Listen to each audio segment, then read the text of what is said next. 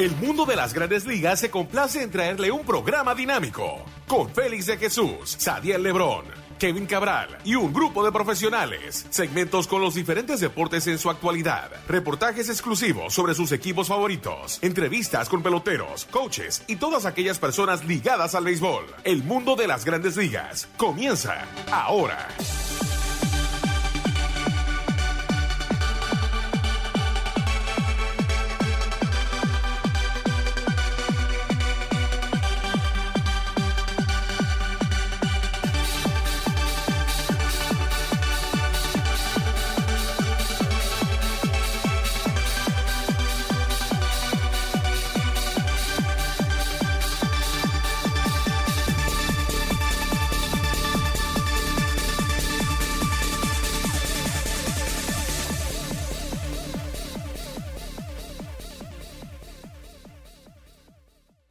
Bienvenidos a otra emisión de su programa El Mundo de las Grandes Ligas por sus portales ml.com y lasmayores.com.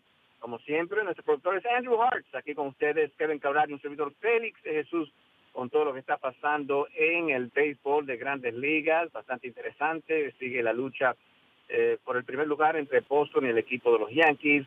Los otros equipos también buscando ese primer lugar, ya que, bueno, jugar un juego decisivo, especialmente si tú ganas más de 100 juegos, sería algo difícil de dirigir. Bueno, sin más preámbulo, vamos a darle la bienvenida a Kevin Cabral. ¿Qué tal, Kevin? Muy buenas, Félix. Mi saludo cordial para ti y para todos los amigos que cada semana se toman el tiempo de escuchar el mundo de las grandes ligas. Feliz de poder hacer otro programa para ellos. Bueno, Kevin, mirando y creo que queremos comenzar con lo que es Bryce Harper.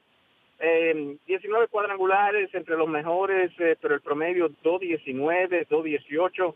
Es preocupante porque no sé si el mercado entonces le va a pagar lo que quiere Bryce Harper. ¿Cómo ha visto la situación?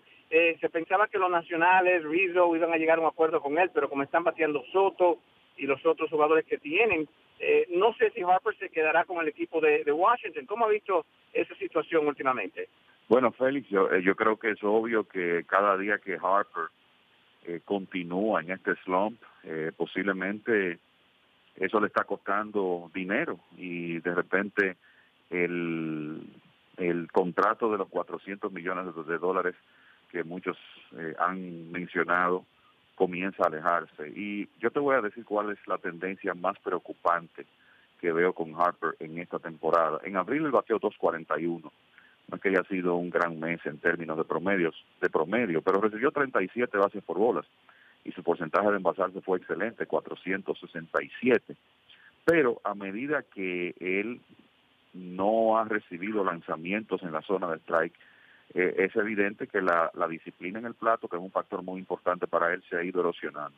Fíjate esas proporciones. En abril 37 boletos contra 21 ponches. En mayo 10 bases por bola contra 28 ponches, el promedio baja a 2.21. Y ahora en junio, bateando 143 con apenas un par de extra bases, 5 bases por bolas, 23 ponches, 2 meses consecutivos con el porcentaje de envasarse por debajo de 300. O sea que definitivamente hay una tendencia preocupante aquí. Y los oyentes recordarán que hace un par de años Harper no estaba viendo muchos lanzamientos para batear. Tuvo una serie en Chicago contra los Cachorros donde constantemente le otorgaron bases por bolas intencionales y Harper, que estaba algo lastimado también en esa oportunidad, no tuvo la misma disciplina y batió 2.43 en una temporada por debajo. O sea que él sigue, como tú dices, es el líder en cuadrangulares de la Liga Nacional. Todos sabemos el talento que tiene, la clase de bateador que puede ser, pero es urgente que Harper pueda concentrarse más que nada en hacerle swing strikes y no tratar de hacer más de la cuenta. Una de las cosas que he escuchado es que ha estado tomando prácticas de bateo por largo tiempo y a veces le conviene más a los jugadores de béisbol sencillamente dar un paso atrás, no torturarse tratando de encontrar algún desperfecto mecánico y sencillamente dejar que su talento se ponga de manifiesto en el terreno de juego. Y para mí la clave para Harper es comenzar a controlar la zona de strike otra vez. Es una tendencia sutil que estamos viendo, Kevin. Yo creo que también le están lanzando mal a Aaron Judge, a ver si se va con lanzamientos. Y hemos visto que su promedio también ha bajado, estaba en 300, ahora está en 275 y sigue bajando. Y a veces, bueno, la base por bolas es importante porque sube el promedio, como tú mencionaste, de envasarse, pero es una tendencia asistente, al igual que Sánchez, no batean detrás para protegerlo. Yo creo que también con los Yankees y Aaron Judge estamos viendo esto un poquito. ¿Tú lo ves así también? Sí, creo que no tan extremo, porque Judge, en el sentido general, lo he visto mantener su disciplina mejor en el home plate, pero lo cierto es que en abril, por ejemplo, cuando él tuvo su excelente inicio, lo estaban boleando con más frecuencia. Después quizá él no ha visto la misma cantidad de picheos en la zona de strike y los números se han comenzado a deteriorar. Pero yo te diría que yo en este momento estoy más preocupado con la situación de Harper que con la de Judge, que a pesar de el hecho de que el promedio ha estado bajando, ha recibido 50 bases por bolas y tiene un porcentaje de envasarse cerca de 400. Y en el béisbol la clave es no hacerse out. Esa es la clave del jugador ofensivo, como hemos dicho en muchas ocasiones. Y si usted se está envasando en 4 de cada 10 apariciones, que es lo que está haciendo Judge en este momento, está haciendo su trabajo, sobre todo con esos números de poder que él puede poner. Yo creo que ya el año pasado aprendimos con Judge que él va a ser un jugador de rachas. Todos recordaremos ese slump en que él se metió específicamente en los meses de julio y agosto, y sin embargo regresó en septiembre y conectó 15 jonrones en ese último mes y bateó por encima de 300, luego de batear por encima de 300 en los 3 primeros meses. O sea que él va a ser esa clase de bateador de rachas, y creo que por lo menos hasta ahora ha demostrado la suficiente disciplina y la suficiente conciencia de su zona de strike para no caer en una situación tan extrema como la de Bryce Harper. Y yo te voy a decir algo, el equipo de los Yankees ahora mismo tiene un ritmo para establecer un nuevo récord de cuadrangulares en las Grandes Ligas en una temporada. Están, de hecho, en este momento en un ritmo de pegar 273 jonrones. Cuando tú tienes, olvidémonos de quién esté exactamente detrás de Judge, cuando tú tienes esa clase de alineación, va a ser difícil que le puedan lanzar alrededor consistentemente, porque es que estamos hablando de una alineación donde del 1 al 9 prácticamente todos te pueden hacer daño, y eso es una ventaja para un bateador disciplinado como Judge. Mirando a algunos otras deficiencias que tiene el equipo de los Yankees, aunque no es de notar en este momento, debido a que están lanzando bien en la ausencia de Masahiro Tanaka, jugadores como Domingo Germán y el nicaragüense que subieron, Jonathan Loaiziga. Pero mirando a la J-Happ, el nombre de Happ ha sido mencionado, Kevin, del equipo de los Azulejos de Toronto, no solamente los Yankees interesados en sus servicios, sino los Marineros de Seattle. ¿Qué tú crees que sería el paquete que estaría exigiendo aquí Toronto para conseguir los servicios de J-Happ, que claro está en su último año de contrato? Sí, y creo que ahí tocaste un punto importante. Happ básicamente es una renta de digamos 3 meses lo que vas a hacer con él. Entonces me parece que eso es un factor que va a provocar que quizá Toronto no consiga por él tanto como quisiera. Yo te voy a decir algo, es un mercado donde no hay mucho picheo abridor disponible. Me parece que una de las razones que provocó el cambio, donde los Nacionales de Washington, necesitando picheo abridor, en este momento adquieren a Kelvin Herrera, es porque Mike Rizzo, el gerente general de los Nacionales, llegó a la conclusión de, bueno, se me va a hacer difícil conseguir un lanzador abridor en este momento, déjame por lo menos fortalecer el bullpen, y así por lo menos tengo una entrada más resuelta con un relevista de calidad como Kelvin Herrera. Yo te voy a decir algo, Félix, en este escenario los Yankees tienen el material joven para conseguir los jugadores que ellos consideren necesarios, y para poder vencer en una situación donde un jugador como J-Happ sea codiciado por más de un equipo, para poder vencer a equipos como Seattle, el mismo Boston, en cualquier cambio, porque los Yankees tienen la profundidad en su sistema de ligas menores para hacer esos movimientos. Y tú puedes comenzar con jugadores de experiencia como Brandon Drury, jugadores con experiencia de grandes ligas, me refiero como Drury, el mismo caso de Clint Frazier, hasta un prospecto con, digamos, quizá un techo más alto como Esteban Florial, algunos de esos lanzadores que ellos tienen ahí. Entonces, los Yankees tienen necesidad de picheo abridor. Happ es uno de los Happ y Cole Hamels, yo te diría que son dos ejemplos de lanzadores que podrían cambiar de uniforme en las próximas semanas. Los Yankees están mejor posicionados que cualquiera para conseguir los servicios de uno de los dos. Y no me va a sorprender si hacen un movimiento de ese tipo. Creo que es muy positivo lo que hemos visto de Domingo Germán en sus últimas presentaciones. Lo de ayer fue realmente excelente, 7 entradas permitiendo 2 hits. En un momento llegó a retirar 20 bateadores en forma consecutiva.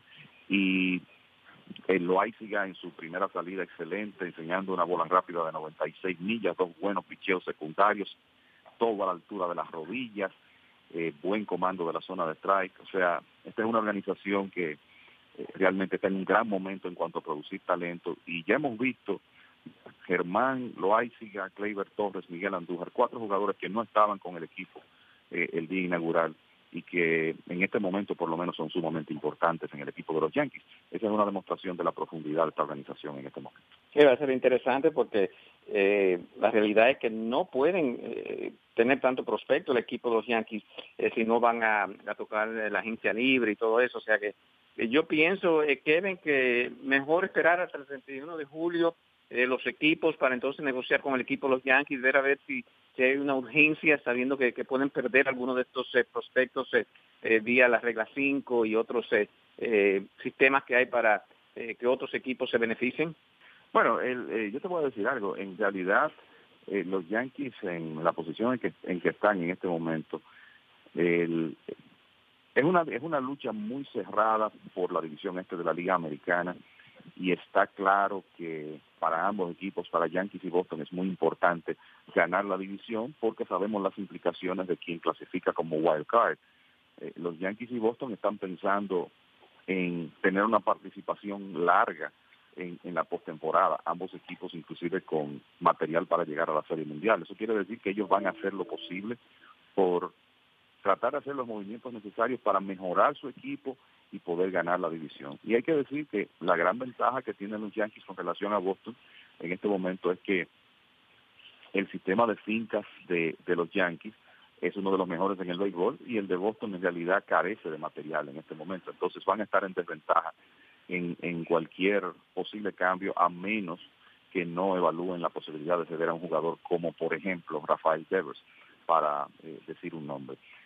Yo lo que te diría es que ciertamente los Yankees están obteniendo excelentes resultados, por lo menos en las últimas 2 salidas de Domingo Germán, bien en la primera de Loaiziga, pero si ellos pueden tener acceso temprano en este periodo de cambios a un lanzador como J-Happ, creo que lo mejor es que sean agresivos y lo consigan.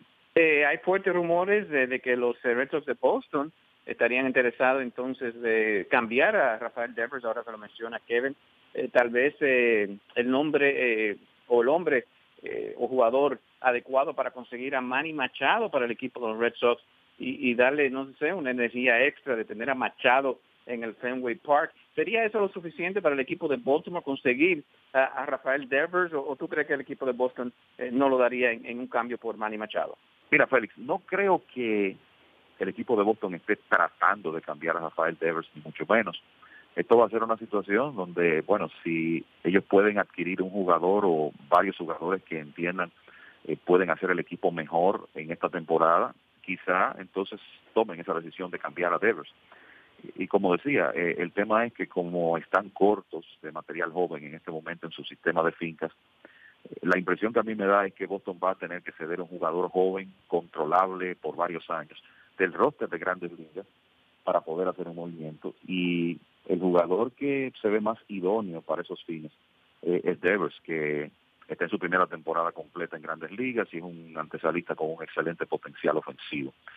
Habrá que ver si Dave Dombrowski, que siempre ha sido agresivo, se arriesga por ejemplo, para conseguir un jugador como Manny Machado, que claramente está decidido a ir a la agencia libre, ceder a un jugador como Devers por un par de meses de Machado o por otro agente libre después de esta temporada que esté disponible. Entonces, esa es la situación.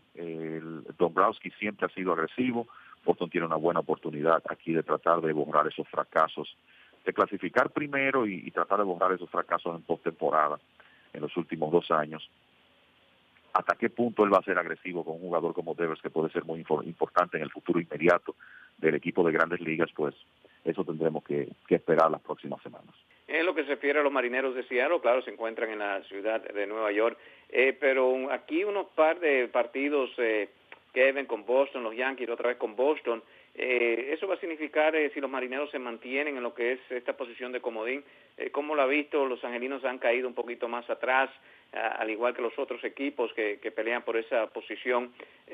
¿Cómo ha visto Seattle últimamente aquí tratando de clasificar a lo que es la postemporada? Mira, yo creo que el tema de los Marineros, por lo menos por el resto de esta semana, es que mientras Houston está enfrentando equipos con récord por debajo de 500, y así van a estar prácticamente hasta la pausa del Juego de Estrellas. O sea, si revisamos aquí rápidamente el calendario de los Astros, después que termine su serie contra Tampa Bay, juegan con Kansas City, Toronto, Tampa Bay nuevamente, Texas, los Medias Blancas, Oakland y Detroit, antes de que llegue la pausa del Juego de Estrellas. Estamos hablando de equipos de segunda división, todos en la Liga Americana, mientras que Seattle, por lo menos esta semana, el mes de junio, un mes difícil en el calendario para ellos, porque jugaron 3 partidos contra Anaheim, 4 contra Boston, ahora 3 contra los Yankees, luego 3 contra Boston, esos últimos 6 en la ruta. Entonces me parece que este periodo va a ser muy importante para los Marineros. Houston es el mejor equipo de esa división y posiblemente de la Liga Americana, ya eso lo hemos comentado.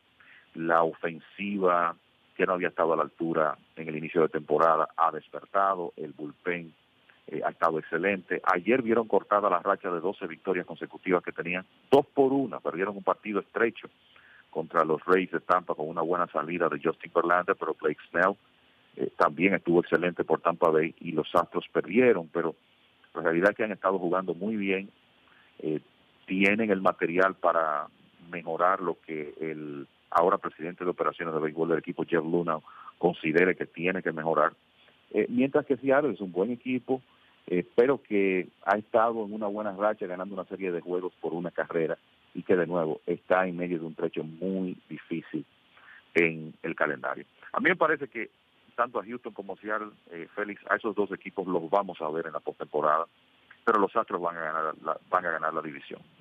Eso es como yo lo veo. Yo creo que es mucho más difícil tú decir, bueno, ¿quién va a ganar la división entre Yankees y Boston? Cualquiera de los dos puede hacerlo, pero en el caso de la división oeste, el diferencial de carreras de Houston en este momento, más 157, el de Seattle, más 17. La realidad es que si las tendencias normales del béisbol se aplican aquí, el Houston va a seguir ganando juegos consistentemente y los Marineros en algún momento, algunos de esos partidos que han estado ganando por una carrera quizá comienzan a perderlos. Y de nuevo pienso que Houston al final se impone en la división, pero que vamos a ver a Seattle en el juego de Wild Card y por lo menos participando en postemporada por primera vez desde el año 2001.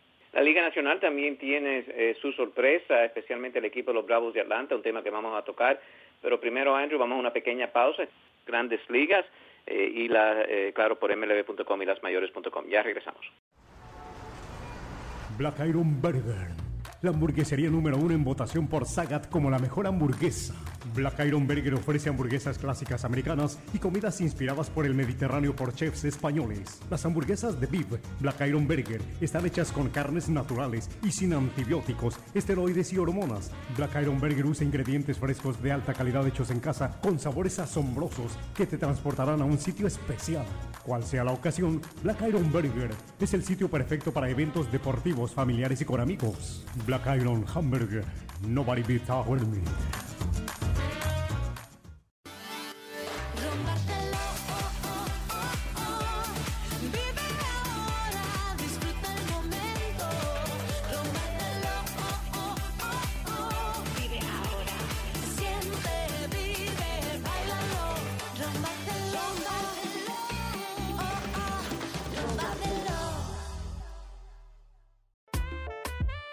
Toyota of Manhattan, localizado en la 11 Avenida y calle 47 en Manhattan, con la mejor oferta en el área triestatal para los taxistas.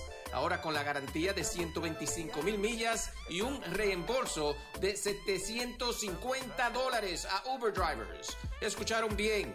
Toyota of Manhattan les da el trato que usted se merece. No tomamos ventaja de nuestros taxistas y lo ayudamos con todo el proceso para obtener su placa y registración del TLC. En 24 horas reciba su placa del TLC. Tenemos varios modelos, Black on Black. Eso de pagar mensual a una compañía cuando puede ser dueño de su carro se acabó. Establezca su crédito con Toyota of Manhattan. Llamen al 1-800-NEW Toyota. Eso es 1-800-NEW Toyota. Estamos claros y ya, y no te voy a negar. Bueno, de regreso a su programa El Mundo de las Grandes Ligas por su portales treme.com y lasmayores.com. Cuando termine este último segmento, le tenemos una entrevista que hizo el Chino Pérez con John Segura del equipo de los Marineros de Seattle, bateando Mundo Segura, otros jugadores como Dean Gordon, el equipo de Seattle, ya lo mencionamos, en plena pelea por estar en la post-temporada. Pero otro equipo, Kevin, yo diría el equipo sorpresa este año, los Bravos de Atlanta en primer lugar, ventaja de 3.5 sobre Washington, Filadelfia 4.5. Están ellos poco a poco, han ganado sus últimos 3, están despegando ahí en esa división este de la Liga Nacional. Correcto, Félix, han ganado 3 en línea, 6 de 7 y se han alejado 3 juegos y medio de los nacionales, que bueno, ya hablábamos de la situación de Bryce Harper y la verdad es que los nacionales que ahora tienen fuera a Steven Strasburg tienen un tema que resolver con su ofensiva. Ellos están en este momento número 20 en carreras anotadas en las Grandes Ligas y así va a ser difícil que puedan darle casa a este equipo de los Bravos de Atlanta, donde tú tienes a un hombre que está en una temporada de jugador más valioso en Freddie Freeman, tienes a Nick Markakis en la mejor temporada de su carrera básicamente, o si Alvis es de los líderes de extra bases de las Grandes Ligas jugando en la intermedia, y además con muy buen picheo abridor, ese staff de iniciadores de los Bravos, tercero en promedio de carreras limpias en las Grandes Ligas, y lanzadores jóvenes como Sean Newcomb y Mike Foltynewicz ya como que han dado el paso para convertirse en lanzadores que pueden ser haces de rotación o cerca de ello. Además de eso, los Bravos han estado consiguiendo muy buenas actuaciones del veterano Aníbal Sánchez, y cuando tú combinas todos esos factores, pues el equipo ha estado ganando juegos consistentemente. Y a mí se me parece mucho la historia de los Bravos de este año a la de 1991, cuando nadie esperaba que ellos iban a ganar la división y sin embargo lograron hacer un gran repunte en la segunda mitad. Ganaron la división y comenzaron aquella cadena famosa de títulos divisionales en forma consecutiva. Digo que se parecen los equipos porque básicamente los Bravos se sabía que tenían el material, pero se están como adelantando al proceso un año, porque lo que uno esperaba es ver al equipo de Atlanta competir en el 2019, y sin embargo aquí están en primer lugar cuando ya estamos a 20 de junio. Y como ocurre en los buenos equipos, Félix, los héroes no siempre son los estelares. Fíjate ayer, la parte baja de la alineación de Atlanta, y me refiero a Kurt Suzuki, Charlie Culberson, Ender Inciarte y Joan Camargo, que estaban bateando entre sexto y noveno en la alineación que presentaron los Bravos en Toronto. Entre ellos 4 batearon de 18-11 y remolcaron 9 de las 11 carreras que hizo el equipo de Atlanta. Camargo llevó la voz cantante pegando cuadrangular, entre sus 4 hits y remolcando 5 carreras. O sea que, como dicen, cada día un héroe diferente. Con el equipo de Atlanta eso se ha estado aplicando. Y de nuevo tienen un picheo abridor que los ha mantenido en juego en la mayoría de los casos, y por eso están no solo en primer lugar, sino que en este momento tienen el mejor récord de la Liga Nacional con 43 ganados y 29 perdidos. Y esto se refleja, Kevin, en lo que son jugadores estrellas. Claro, se va a celebrar el Juego de Estrellas este año en Washington. Nombres como Nick Markakis en el left, Ozzy Alves en la segunda base y Freddie Freeman de los Bravos de Atlanta tienen la ventaja en estos momentos y son merecedor de estar aquí en el Juego de Estrellas, estos 3 jugadores de los Bravos. En realidad sí, yo te diría que en el caso de la segunda base, el hay que hacer un argumento a favor de Scooter Gennett, del equipo de Cincinnati, que está en una tremenda temporada. Yo te diría que si tuviera que votar en este momento, votaría por Gennett con Alvis en un cercano segundo lugar. Freeman y Markakis perfectamente merecedores de iniciar en el Juego de Estrellas. No hay muchos jardineros en la Liga Nacional que estén teniendo grandes temporadas, y como decía, Freeman está en una temporada de jugador más valioso, o sea que esos jugadores se han destacado. Yo creo que en el caso de Markakis va a ser, si él finalmente abre en el Juego de Estrellas, una de las historias más llamativas e interesantes, porque estamos hablando de un veterano de 34 años que ha tenido una sólida carrera de grandes ligas, un bateador de 2.89 de por vida, más de 2.100 hits, que nunca ha recibido el reconocimiento de estar en un Juego de Estrellas, y finalmente en esta temporada podría tener esa oportunidad. Otra sorpresa, y tiene ventaja, es Matt Kemp para el center field, un jugador que fue votado básicamente, regresa al equipo de los Dodgers de Los Ángeles y, bueno, ha hecho quedar mal a algunas organizaciones. Yo creo que lo de Matt Kemp es una demostración de lo que renovar el compromiso y ponerse en la mejor condición física posible puede hacer por un jugador con talento, porque el tema es que Kemp siempre ha tenido las herramientas para ser un estelar en grandes ligas, inclusive en una oportunidad estuvo muy cerca de ganar un premio de jugador más valioso. Me refiero en aquel año 2011, cuando fue líder de la Liga Nacional en cuadrangulares, carreras impulsadas y carreras anotadas, y perdió en una votación cerrada el premio de Ryan Braun. O sea, Kemp es esa clase de talento. Lo que se había visto en los últimos años es descuido con su peso. Él dijo en la temporada muerta que iba a hacer el esfuerzo por ponerse en la mejor condición física posible, cumplió esa promesa y pues los resultados se están viendo en el terreno. No hay duda que consagrarse para un deportista, consagrarse a su preparación física es un aspecto sumamente importante, y lo que está haciendo Matt Kemp este año es un buen ejemplo de eso. En la Liga Americana, Mookie Betts, Trout y Aaron Judge en el outfield, Ramírez, Machado, Altuve, José Abreu en lo que es el infield junto a Wilson Ramos y J.D. Martínez como bateador designado. Recuerden que el 5 de julio es el último día que se puede votar hasta las 12 de la medianoche, o sea que si quieren votar por sus jugadores favoritos pueden votar en lasmayores.com y mlb.com. En la Liga Nacional, Markakis, el mencionado Kemp, Bryce Harper, sorpresivamente en el right field, Freddie Freeman, Ozzy Alves, también Brandon Crawford del equipo de los Gigantes, Nolan Arenado de los Rockies, al igual que Buster Posey como receptor. Bueno, bastante interesante, Kevin, lo que es esta semana en las grandes ligas. Ya mencionamos lo que está pasando en la Liga Americana, al igual que la Liga Nacional. Pero quería aquí tocar este punto, los Marlins, un equipo que básicamente salió de todos sus jugadores. Está a 4 juegos de salir del sótano, los Mets jugando bien hasta el día de ayer, a donde perdieron, Vargas lanzando. Pero esto, Marlins, Manning, ¿qué sería una cifra de juegos ganados, Kevin, para este equipo que se pensaba que iba a perder más de 100 juegos, que le daría, yo diría, el voto de manager del año a Don Mattingly?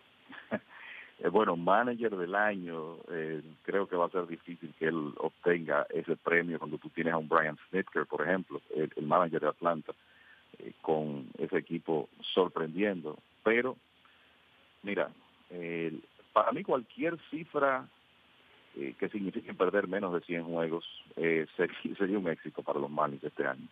Y, bueno, si tú ganas 63 partidos, pierdes 99.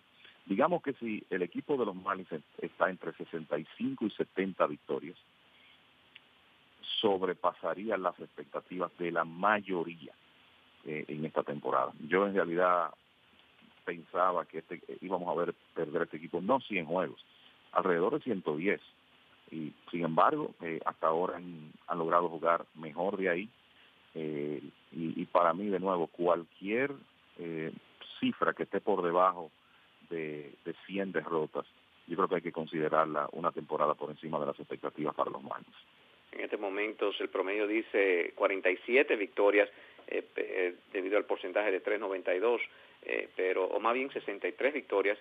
Vamos a ver si puede entonces mantener ese ritmo, por lo menos Don Mattingly, el equipo de los Marlins. Y bueno, si supera el equipo de los Mets, creo que van a rodar cabeza con los Mets, que Céspedes sigue afuera, Kevin, hemos visto buenas cosas de Nimmo, del picheo, pero simplemente este equipo con las lesiones, Kevin, está cabezbajo y no hay cómo subir este equipo, y uno menciona de posiblemente el equipo cambiar a sus mejores dos lanzadores.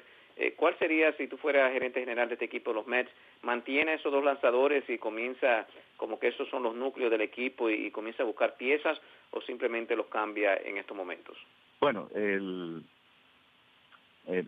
difícil realmente la situación de los Mets. Yo te diría que si los Marlins logran pasarle a los Mets en esta temporada en particular, eso sería como la definición de tocar fondo para los Mets.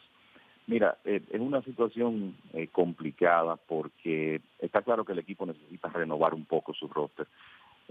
Brandon Nimmo, tú lo mencionaste, ha sido uno de los pocos puntos luminosos este año. El Ahmed Rosario, un torpedero sumamente atlético, muy bueno a la defensa. Creo que ahora mismo muchos tienen dudas sobre si él va a poder batear consistentemente en Grandes Ligas, porque el problema es que el muchacho, por lo menos en este momento, es muy indisciplinado en el home plate. Michael Conforto, que sabemos que viene de una operación en el hombro de cuidado, ha dado un paso atrás. Entonces, quizá lo peor para los Mets, y ahí metemos en ese grupo Dominic Smith, es que algunos de sus jugadores jóvenes que se suponía iban a ser importantes en el futuro inmediato del equipo no se están desarrollando de acuerdo a lo esperado, y no hay mucho relevo detrás de ellos que uno pueda decir, bueno, aquí están los jugadores que pueden sustituir a estos que no están dando el grado, con quizá una que otra excepción. Por ejemplo, este año ha tenido un gran desarrollo el inicialista Peter Alonso, que fue recientemente subido a AAA después de batear 314 con un slugging por encima de 570 en AA. Puede que ahora Alonso sea el inicialista del futuro de este equipo, pero después no hay mucho material. Entonces tú tienes una necesidad que está clara en el equipo grande de tratar de renovar, pero me parece que si tú cambias a dos lanzadores relativamente jóvenes todavía, pues en realidad estarías de alguna manera debilitando lo que es tu mayor fortaleza en este momento. Yo te diría que quizá si los Mets van a cambiar a uno de los dos, a pesar de que Noah Syndergaard es el más joven, hay un historial de lesiones reciente con Syndergaard que quizá podría incentivar a los Mets a cambiarlo y retener a DeGrom, pero hay que decir que el mismo hecho de que ha estado lastimado quizá impida que los Mets consigan la clase de material que quisieran por él. Y otro jugador que a mí no me sorprendería que cambie de uniforme es Jeurys Familia. En un mercado donde habrá equipos buscando cerradores, Familia ha sido un buen cerrador para el equipo de los Mets y podría estar en el mercado. Pero para mí cuesta arriba decir, cambien a DeGrom, cambien a Syndergaard y comiencen la reconstrucción. Es un equipo que después de todo está en la ciudad de Nueva York, y creo que esos ahora mismo son sus dos principales activos, esos dos lanzadores abridores. Entonces quizá uno de los dos, particularmente Syndergaard, si se puede conseguir un buen paquete por él a cambio. Sí, bastante interesante el béisbol. Claro, las últimas noticias la pueden recibir en mlb.com y lasmayores.com. ¿Algunos comentarios finales, Kevin? Bueno, uno a veces cansa, Félix, hablando de Mike Trout, pero la realidad es que lo que este hombre ha estado haciendo últimamente, yo creo que no estaríamos haciendo el trabajo si no lo mencionamos. En las últimas 37 apariciones de Mike Trout, le han hecho 7 outs, se han basado en 30 ocasiones, o sea, es básicamente un periodo donde él se ha estado envasando en 8 de cada 10 apariciones, está bateando 696 en ese lapso, 16 hits, 11 bases por bolas, un pelotazo, 4 cuadrangulares. La realidad es que este hombre tiene ya bastante tiempo siendo el mejor jugador del béisbol, y es increíble que encuentra formas de continuar mejorando, como lo demuestra el trecho reciente y el hecho de que está jugando quizá la mejor defensa de toda su carrera. O sea que, ojo con Mike Trout, está en un momento realmente increíble. Y Eduardo Escobar ayer conectó un par de extra bases en la victoria de Minnesota sobre los Medias Rojas de Boston. Escobar tiene 32 dobles, y de esa manera el venezolano tiene un ritmo para conectar 75 en la temporada, lo que quiere decir que tiene el ritmo para establecer un nuevo récord de dobles. tomando en cuenta que la marca vigente es de 67 de Earl Webb desde 1931. Y es increíble que Escobar, cuando estamos hablando de un jugador como Mike Trout, por ejemplo, y José Ramírez, el mismo Manny Machado, es el líder de extra bases en las grandes ligas en este momento con un total de 46. Así que crédito para el venezolano, que en realidad ha progresado un mundo ofensivamente y ha sido este año uno de los jugadores más importantes del equipo de Minnesota. Wow, increíble. Bueno, de parte de Andrew Hart, aquí Kevin Cabral y Félix de Jesús, decimos que sigan en sintonía con lasmayores.com y mlb.com. Nosotros estaremos con ustedes la próxima semana y recuerden, después de la pausa, venimos con la entrevista que le hizo Chino Pérez a John Segura del equipo Los Marineros de Seattle. Hasta la próxima semana. Black Iron Burger, la hamburguesería número 1 en votación por Sagat como la mejor hamburguesa. Black Iron Burger ofrece hamburguesas clásicas americanas y comidas inspiradas por el Mediterráneo por chefs españoles. Las hamburguesas de beef Black Iron Burger están hechas con carnes naturales y sin antibióticos, esteroides y hormonas. Black Iron Burger usa ingredientes frescos de alta calidad hechos en casa con sabores asombrosos que te transportarán a un sitio especial. Cual sea la ocasión, Black Iron Burger es el sitio perfecto para eventos deportivos, familiares y con amigos. Black Iron Hamburger, nobody beats our meat.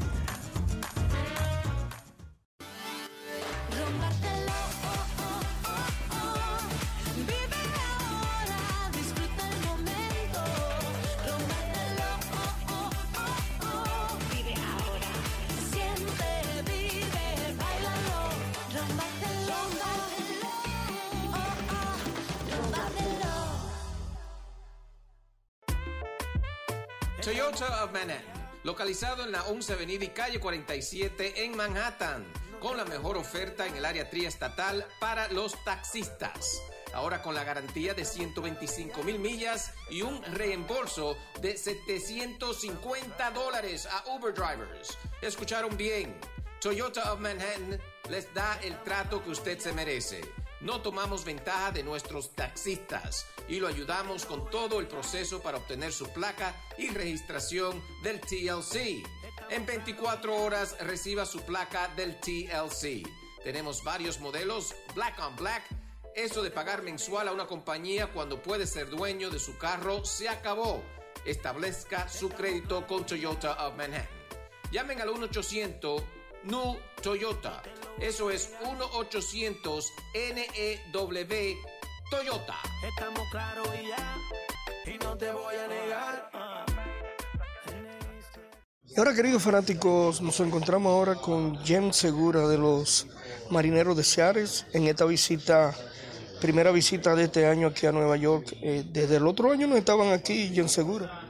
No, claro, esa es la primera visita y la única visita que visitamos durante la temporada. Nada, estamos bien y emocionados de venir a jugar aquí en Nueva York y preparados para el juego. El equipo de Seattle en este momento está jugando un buen béisbol. Sí, estamos jugando un buen béisbol. Prácticamente estamos haciendo las cosas bien, nos están saliendo las cosas bien. La ofensiva, el picheo y los batazos ahora oportunas siempre han salido. Creo que estamos jugando demasiada buena pelota. Ya ha ido madurando como pelotero y en este momento pues eres un pelotero establecido totalmente ya. Bueno, sí, creo que ya he ido madurando bastante. Ya esta es mi sexta temporada en Grandes Ligas. Creo que ya tengo bastante experiencia de cómo hacer las cosas bien, cómo hacer las cosas mal, cómo asimilar mi rol en cada equipo, cómo tratar a cada quien, y para mí eso vale mucho. Hay muchos latinos aquí dentro del equipo de Seattle. Me imagino que hay una gran camaradería entre ustedes aquí. Bueno, sí, tú sabes que los latinos siempre se buscan uno con otro, se apoyan uno con otro, siempre se dan consejos uno con otro, y ya tenemos unos cuantos latinos aquí que tienen mayor tiempo que yo, y creo que es muy bueno, ya que así tú no tienes que estar mucho pendiente a muchas cosas, sino simplemente ellos toman la iniciativa de hacer cualquier cosa aquí en el equipo. Ahora que dijiste sobre la química que le está funcionando a los Marineros de Seattle en estos momentos, la integración de Juan Nicasio, me imagino que vendría a fortalecer eso. Bueno, sabes, cada cual tiene su rol aquí. Creo que como equipo todo el mundo tenemos que hacer nuestro trabajo, y como tú acabas de decir, Nicasio es un tremendo pitcher, siempre es bueno tener un pitcher bueno en el bullpen. Nada, hoy lo activaron y para nosotros, tú me entiendes, es una buena pieza, ya que en el bullpen es una de las piezas que más fuerte tenemos en nuestro bullpen, y seguir reforzándolo aún más se nos hace mucho mejor. ¿Alguna meta específica para el resto de la temporada? Bueno, tú sabes, como jugador siempre tengo metas, siempre quiero terminar lo más fuerte posible, siempre quiero alcanzar lo más sí que pueda, anotar lo más carreras que pueda. O sea, en general quiero siempre poner buenos números a final de temporada, pero en realidad no me pongo esas metas así tan altas, porque muchas veces tú te pones metas altas y, o sea, siempre soy una de las personas que deja correr la bola, siempre el buen momento a final de temporada, y tú entiendes, si estoy jugando todos los días saludable, creo que mis números van a estar ahí, y como tú me entiendes, muchos jugadores jóvenes dicen, oh, yo quiero hacer esto, quiero dar esto, y en realidad no es así, es diferente, ya que, ¿me entiendes? Tú tienes jugadores ahí que son profesionales también, te están pichando, y tú tienes un equipo también que está haciendo un reporte donde tú no bateas y bateas. Creo que si estoy saludable, creo que mis números a final de temporada estarán ahí. Bueno, y en Segura, tú dijiste una palabra clave, salud. Muy importante, son dos conjugadas, que es la salud y trabajar y seguir trabajando fuerte. Por lo tanto, yo creo que tú lo puedes hacer, lo has hecho hasta ahora y has demostrado que pertenece aquí a las Grandes Ligas. Bueno, sí, prácticamente he demostrado ya desde mis 6 años en Grandes Ligas. Creo que ya está más que demostrado que sí puedo estar aquí año tras año, pero como tú acabas de decir, sin la salud no somos nada. Si no estamos saludables, no podemos poner nuestro desempeño en juego, no podemos poner nuestras habilidades que Dios nos dio en el terreno de juego, porque no estamos saludables. Creo que cuando estás saludable todo sale bien. Muchas veces no tienes el mejor juego, pero si tienes salud puedes hacer cualquier cosa en un terreno de juego, así para ayudar al equipo. Y nada, esa es una de mis metas, siempre estar saludable todos los días y jugar lo más largo que pueda en ese deporte. Bueno, muchísimas gracias y sigue hacia adelante. Amigos oyentes, estaba con ustedes Jen Segura. Continúen ustedes ahí con el programa que se reportó Julio César Pérez, el chino. Y esta fue una presentación del mundo de las Grandes Ligas con Félix de Jesús, Sadiel Lebrón y Kevin Cabral. Les invitamos para nuestra próxima edición con un programa igual o mejor que este. Muchas gracias por sintonizar el mundo de las Grandes Ligas.